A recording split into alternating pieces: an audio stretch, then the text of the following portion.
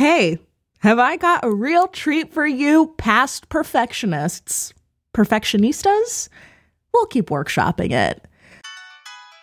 So, remember when last week our fabulous guest, Lindsay Weber, was asked, well, why am I telling you when I can just show you? Time machine, time for a flashback. What famous magician died on Halloween night in 1926? I don't know. Harry Houdini, the only famous magician. Correct. Well, Perfectionas, have I got a trick or treat for you? On our previous show, Not Past It, we did an episode all about our good pal Harry, and we are bringing you that episode right here today. And I'll be back at the end of the episode with the answer to this question. Which came first? Harry Houdini's first successful straitjacket escape in public, or the publication of Arthur Conan Doyle's novel, The Adventures of Sherlock Holmes? All right, get your answers ready. And in the meantime, here is Not Past It, Houdini, the OG Ghostbuster. Ooh. High atop the Knickerbocker Hotel in Los Angeles, in the year 1936, stand a man and a woman, dressed to the nines in formal wear. He, sporting a long goatee, she, a shock of white hair and a double strand of pearls. They appear ghostly, withered. Behind them, the old Hollywood sign lights up the eerie night sky. In front of them sit 300 star-studded guests. The date is October 31st, Halloween. At 8 p.m. sharp, the goateed man begins to speak. Now let us bow our heads in meditation and prayer. O thou disembodied spirits, please now, the time is at hand. Make yourself known to us. Next to these two souls sits a shrine, consisting of a trumpet, a bell, and a pair of handcuffs. This is no ordinary gathering. This is a seance. We want the evidence, the truth, in the name of humanity and love. If there is communication from the great beyond, come through with the evidence. But the people aren't just waiting for any old spirit. No. Tonight, they've gathered to welcome back one soul in particular. It is the spirit of Houdini we wish to contact. Houdini, are you here? Are you here, Houdini? Please manifest yourself in any way possible. Take from this furnace.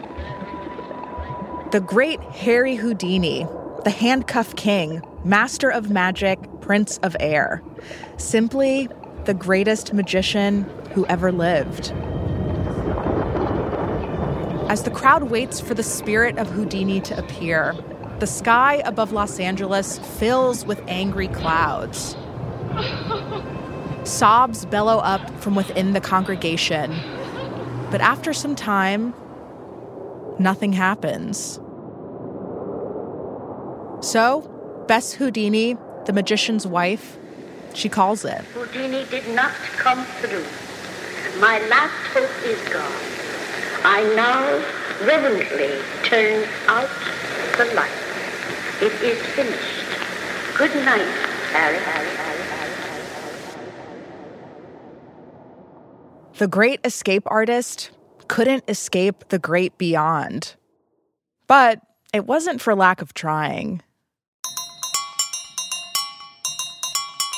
From Gimlet Media, this is Not Past It, a show about the stories and the people we can't quite leave behind. Every episode, we take a moment from that very same week in history. And this October, we're telling you the stories that still haunt our world.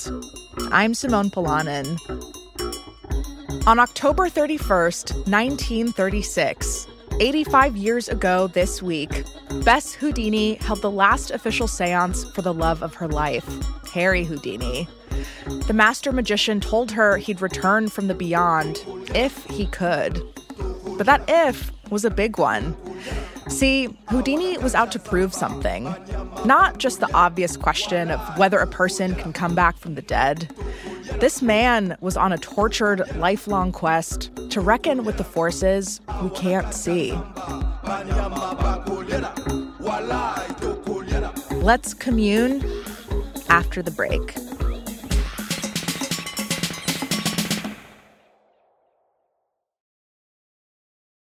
Ask someone to name a magician and they will tend to name Houdini. He's still the most famous name in magic.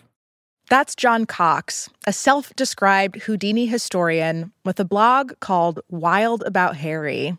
I've spent my life studying obsessively the life of Harry Houdini.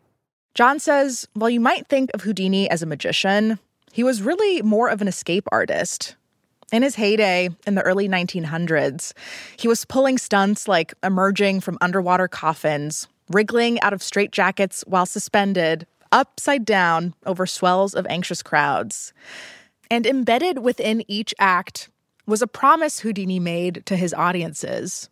No prison can hold me. No hand or leg irons or steel locks can shackle me. No ropes or chains can keep me from my freedom.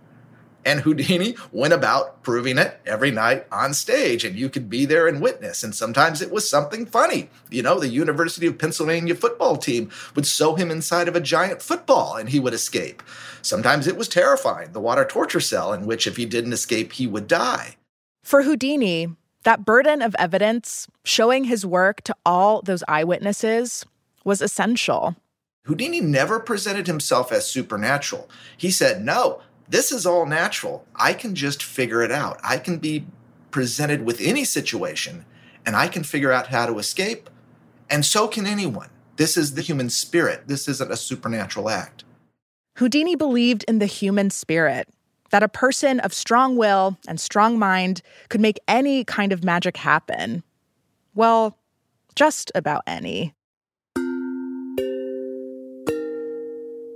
See, when Houdini was first getting into magic back in the 1890s, there was a different kind of magic that was also popular. When he became interested in magic, during that time, there were magicians, but also there was the rise of spiritualism and mediums. And spiritualism was essentially the belief that one could communicate with the other side, one could communicate with the dead, and you would do that through a medium.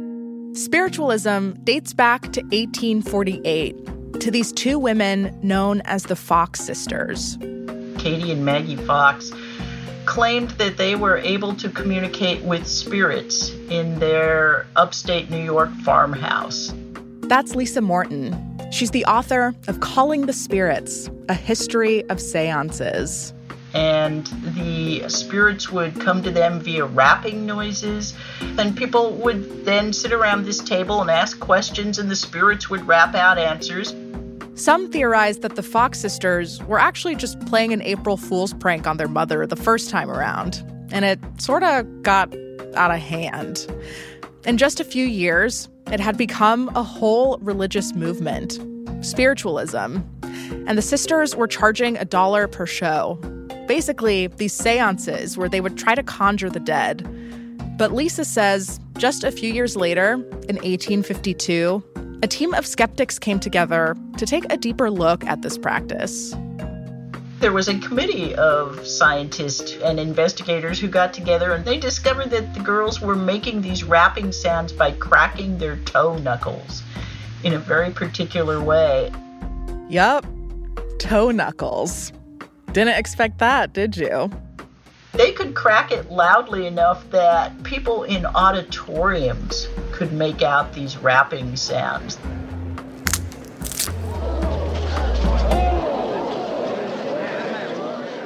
Oh my God. Okay. Anyway.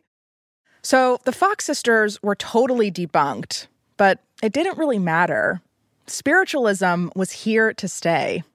The religious movement really took off in popularity, especially in the wake of the Civil War, which saw such extreme upheaval and human loss. By the time Houdini was getting really into magic in the early 1890s, Spiritualism was a pretty prominent feature in American life. Houdini was drawn to it, but he had some hesitation. As John says, mediums are magicians gone bad. They're magicians who don't tell you they're doing magic tricks. He did want to believe, and he was always searching his whole life, if it was true, if you really could communicate with the other side. By John's account, this tension Houdini felt about this more mysterious side of magic was really sparked following his father's death in 1892. Houdini's dad had been a rabbi, an immigrant who brought the family over from Hungary when Houdini was just 4 years old, back in 1878. Houdini, that's a stage name, by the way. His real name was Eric Weiss. The family had settled in Wisconsin, in a little town called Appleton. Times were hard and money was tight. And when Houdini's father died, he left the family in a precarious financial situation. Harry, who was 18 at the time, was concerned primarily about his mom. Houdini just loved his mother. In fact, he just did everything for his mother. His drive had everything to do with taking care of his mother and pleasing his mother. In the wake of his father's death, Houdini felt this responsibility even more. He wanted to make sure his mom was taken care of. Houdini's dad had taken out a life insurance policy, but somewhere along the line, the dad had fallen behind on payments, meaning the family couldn't collect the benefits. Harry didn't know how to rectify the situation, so he decided to get creative. He goes to a spirit medium, apparently with his mother. Houdini thought that through this medium, he could talk to his father from beyond the grave and maybe, I don't know, get some advice about the insurance thing.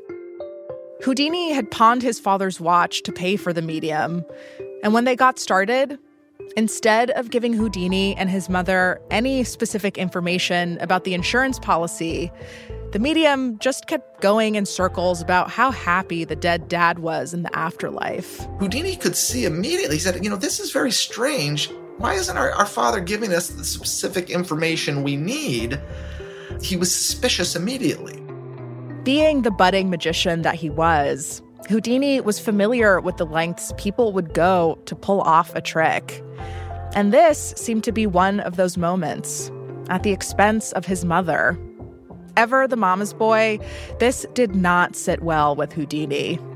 He began to reconsider the legitimacy of mediums.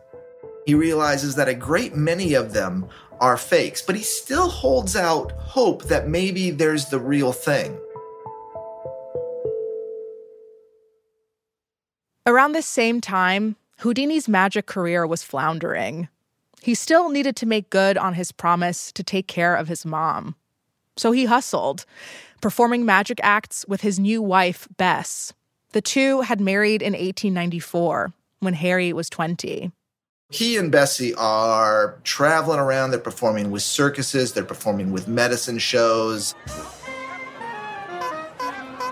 Houdini worked dime museums all the time. This was a very kind of a cheap venue where you could go in and for a dime you would see a selection of acts, and they were pretty sketchy. And he got the nickname Dime Museum Harry because he performed in them so often. But he could always pick up some money in a dime museum. But this wasn't enough. Fed up with the lack of success, Houdini had an idea. Bessie would go into a trance, and she was actually the one who would contact the other side and deliver messages. That's right. Despite his bad experience in the past, Houdini started doing his own medium shows. While Bess was in a trance, Houdini would translate her messages using a mind-reading trick popular among magicians. Basically, they had their own code words that meant one thing for the audience, but were a secret alphabet for the pair. They also had another signature trick that had people lining up across the Midwest. They'd pick people out of the audience and predict things about their lives. The methods they used to make these so-called predictions, though, were actually pretty shady. Before performances, they would often visit the local cemetery with the town gossip monger, taking notes on family histories as they walked from grave to grave. They'd scour newspapers and absorb stories around the dinner table at their boarding house. They'd also purchase books of information collected by other local mediums on their clientele. So on stage, they weren't exactly divining anything, just kind of using research tricks, talking to the right people, and getting lucky. After a while, though, this whole practice was starting to wear on Houdini, even when the predictions weren't bought and sold. In 1897, Houdini and Bess had a fateful encounter before a performance in Canada. They came into town. Houdini spotted a boy being scolded by his mother because he was riding his bicycle recklessly.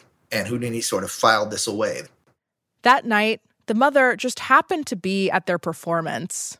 So Bess digs in. And she says, your son is in danger of crashing on his bicycle and breaking his arm. And, there you go, just a little message from beyond. But what happened was the following day, the mother comes back to them in hysterics, accusing them of black magic, saying, my boy did fall off his bicycle and he did break his right arm, exactly as you said. While the other researched predictions didn't seem to bother Houdini, this one was different. And Houdini kind of cited that as, you know what? Let's get out of this business. We're going down a bad road here. So the couple left mediumship behind and returned to their magic act.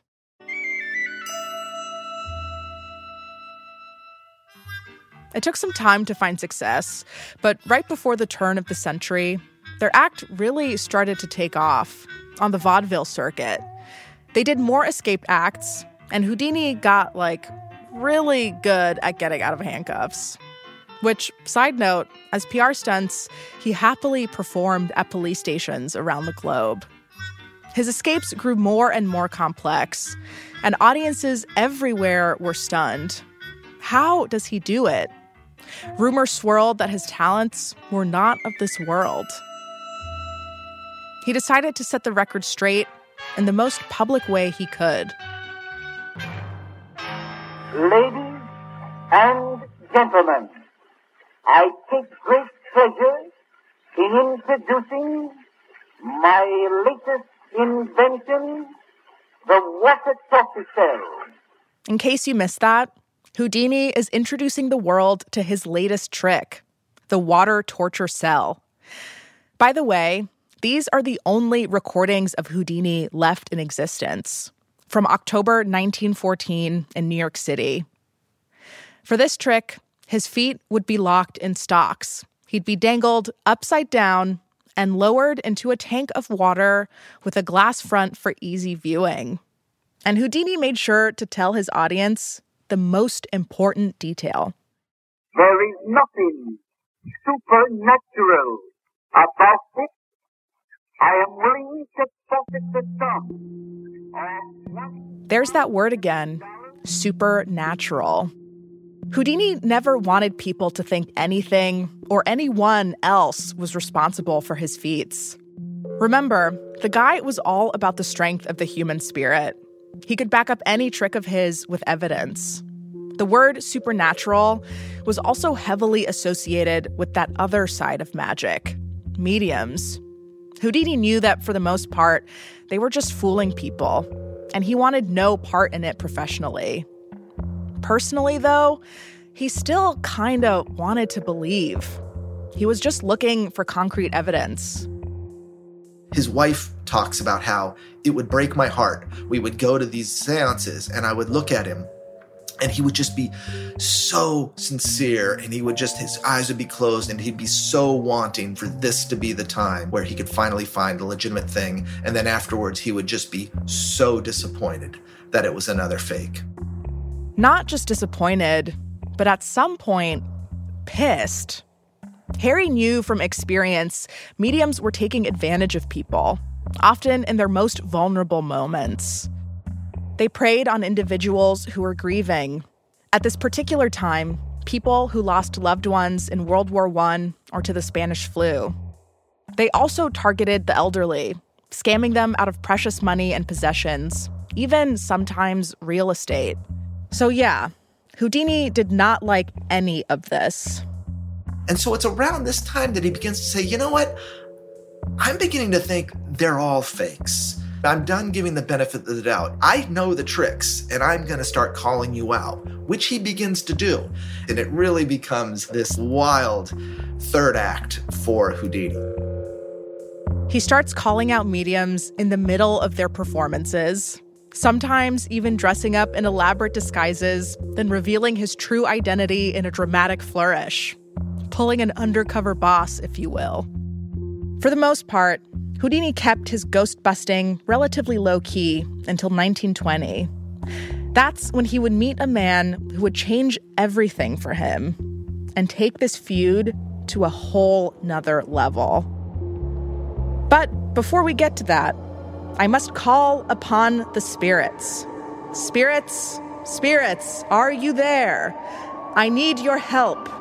Please give us your wisdom from the other side and guide us to the break.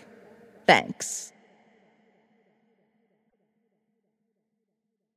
We're back from the beyond.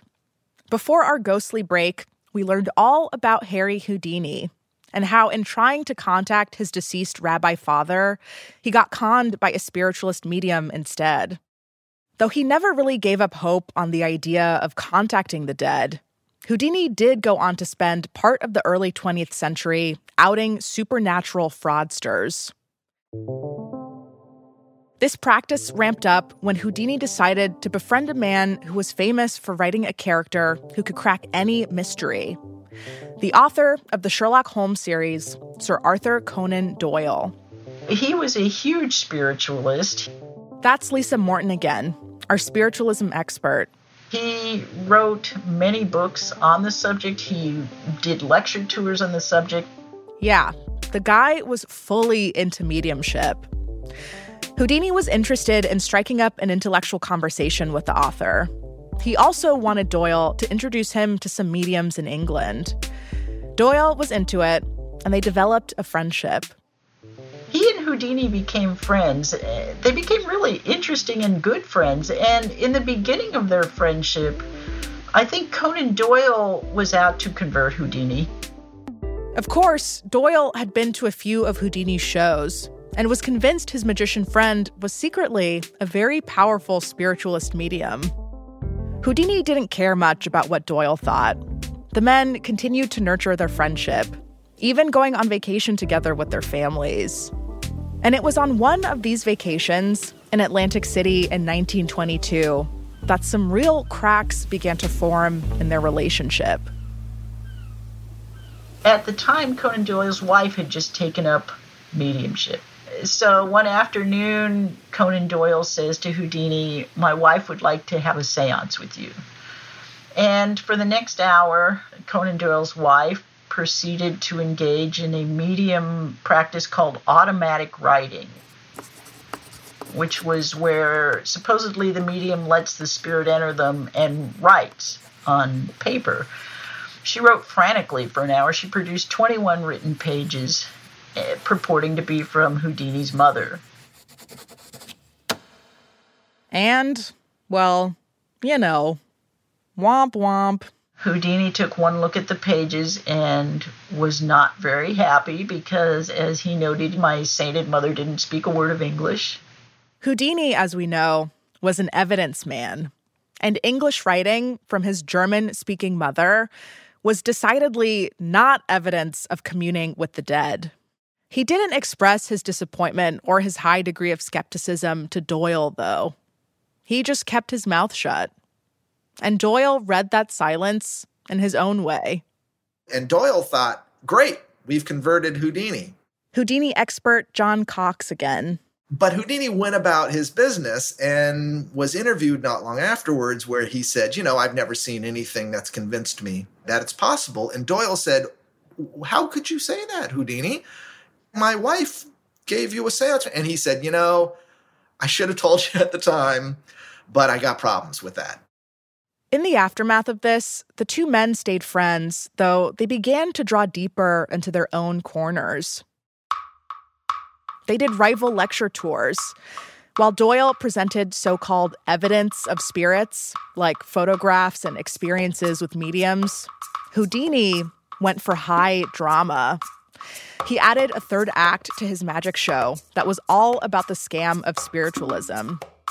But the relationship really went downhill fast in 1924, when Houdini released a book he'd been writing. It was called A Magician Among the Spirits, and was sort of a spiritualism debunking Bible.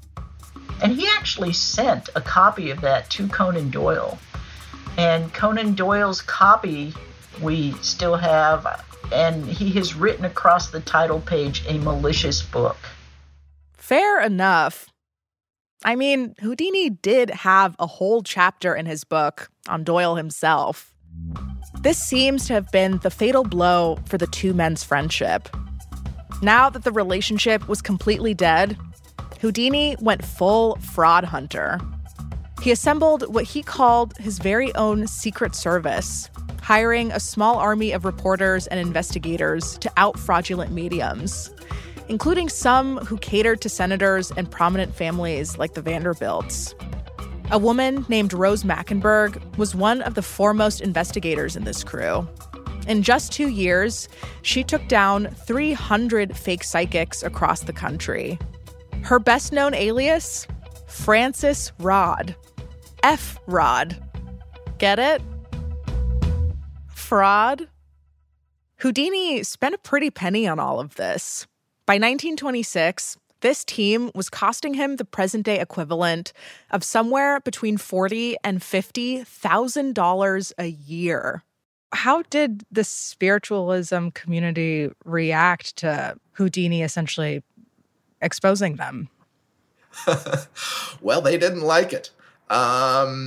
He was enemy number one. Yeah, they denounced him every way they could, and you see a lot of ugly stuff. Of anti-Semitism was what was thrown at him, and they would call him, Harry Weiss, which was always a little bit of a flag to use his real name. But they would say, phony spirit medium Harry Weiss is attacking religion.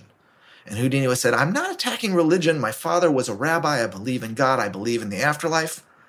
I'm just looking for evidence. And as a man of faith, Houdini felt mediums were mocking his own concept of God. Exasperated, he once asked, is the power of the Almighty so trivial that all he can produce is a tipped table and the ringing of a bell? Would the God that created the most breathtaking mountain ranges and spectacular waterfalls stoop to manifest something as vile and base as ectoplasm? In response to the attacks from the spiritualists, Houdini escalated his fraudster finding campaign all the way to Congress. He was trying to get the U.S. government to pass a bill outlawing fortune tellers in the nation's capital. And between February and May of 1926, Congress actually met on 4 different days to discuss the matter. During these bizarre hearings, Houdini asked spiritualists to publicly prove their supernatural talents. He offered them $10,000 in cash on the spot if they could divulge the nickname Houdini's late father used to call him. He also challenged them to reveal the text of a sealed question. Something they should easily be able to do since they were psychic.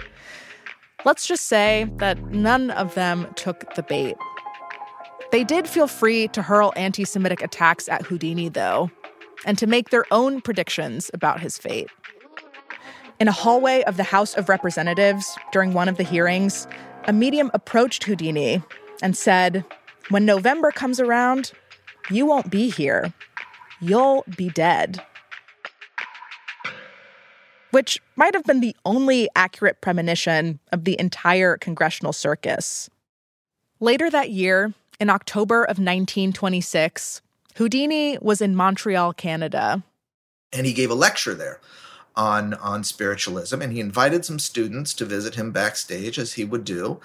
And one of them, a student by the name of J. Gordon Whitehead, who by all accounts was sort of an oddball. He may have had a steel plate in his head from an accident. Anyways, J. Gordon Whitehead is there. And at one point he asks Houdini, is it true that you can be punched in the stomach as hard as you can and you can withstand the blow? Houdini told him, yep, rumor's true.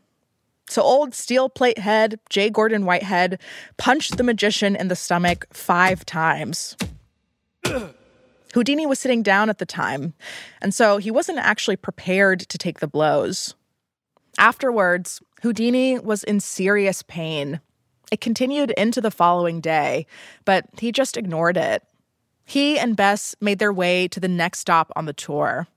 Bess insisted they call a doctor, who then insisted Houdini get to a hospital immediately.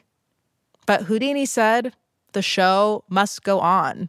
He went on stage with a 104-degree temperature. He struggled through his entire show, collapsed between each act. And after the show was eventually persuaded to go to the hospital where they operated. And to their surprise, they realized, oh my gosh, he had appendicitis and his appendix had ruptured.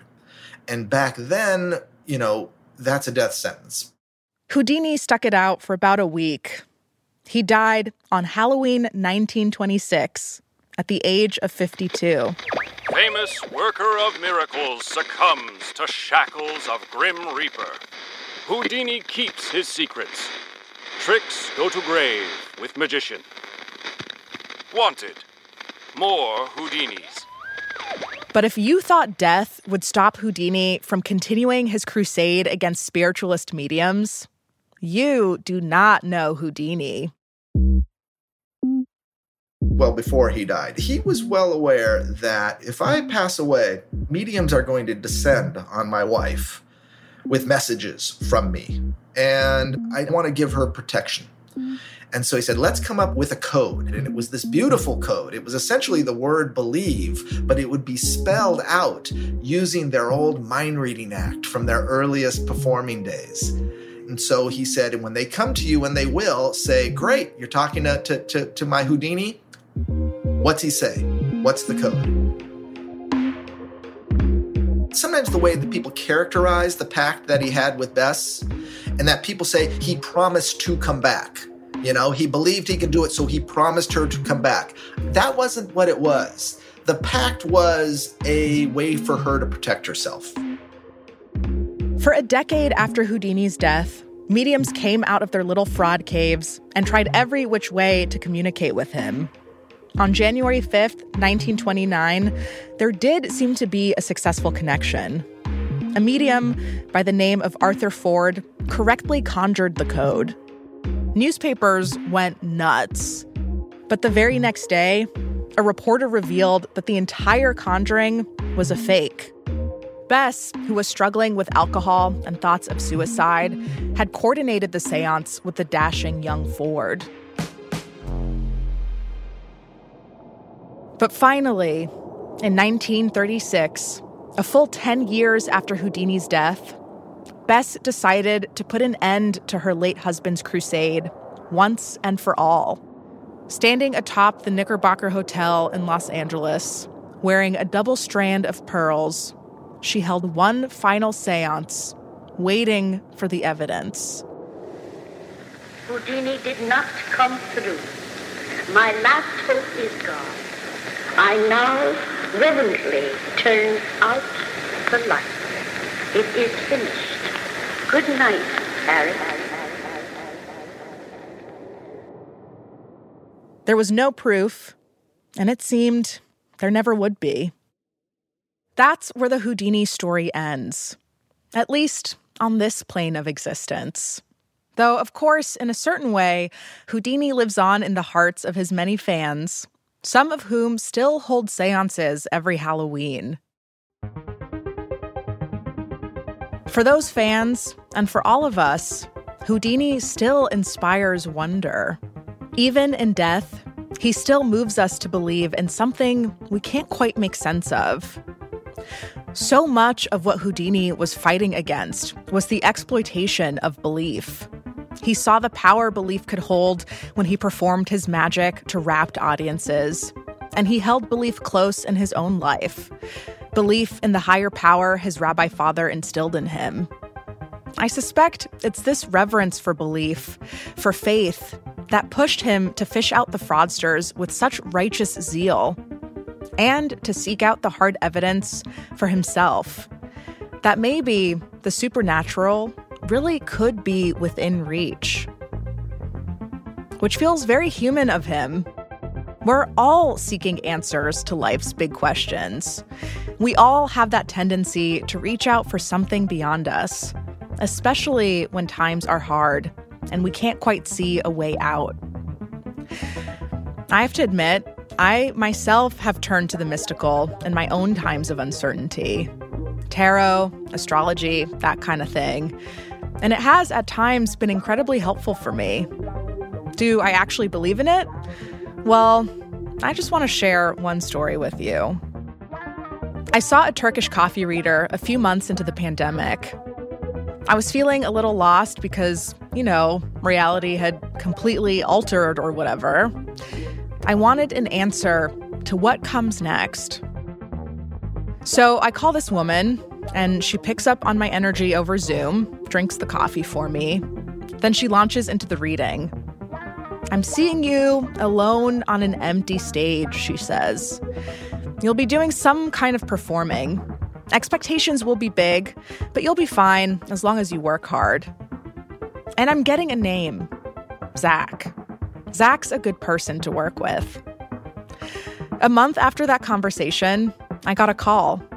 "Hey, I'm doing this new history podcast, and we're looking for a host." That call was from Zach Stewart Pontier. You might know him as the executive producer of this really cool podcast called Not Past It.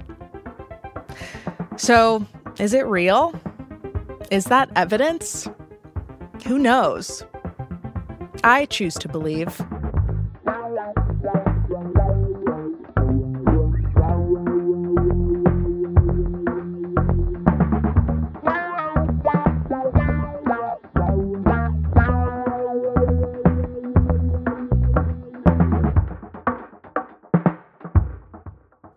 And now, the answer to our which came first question.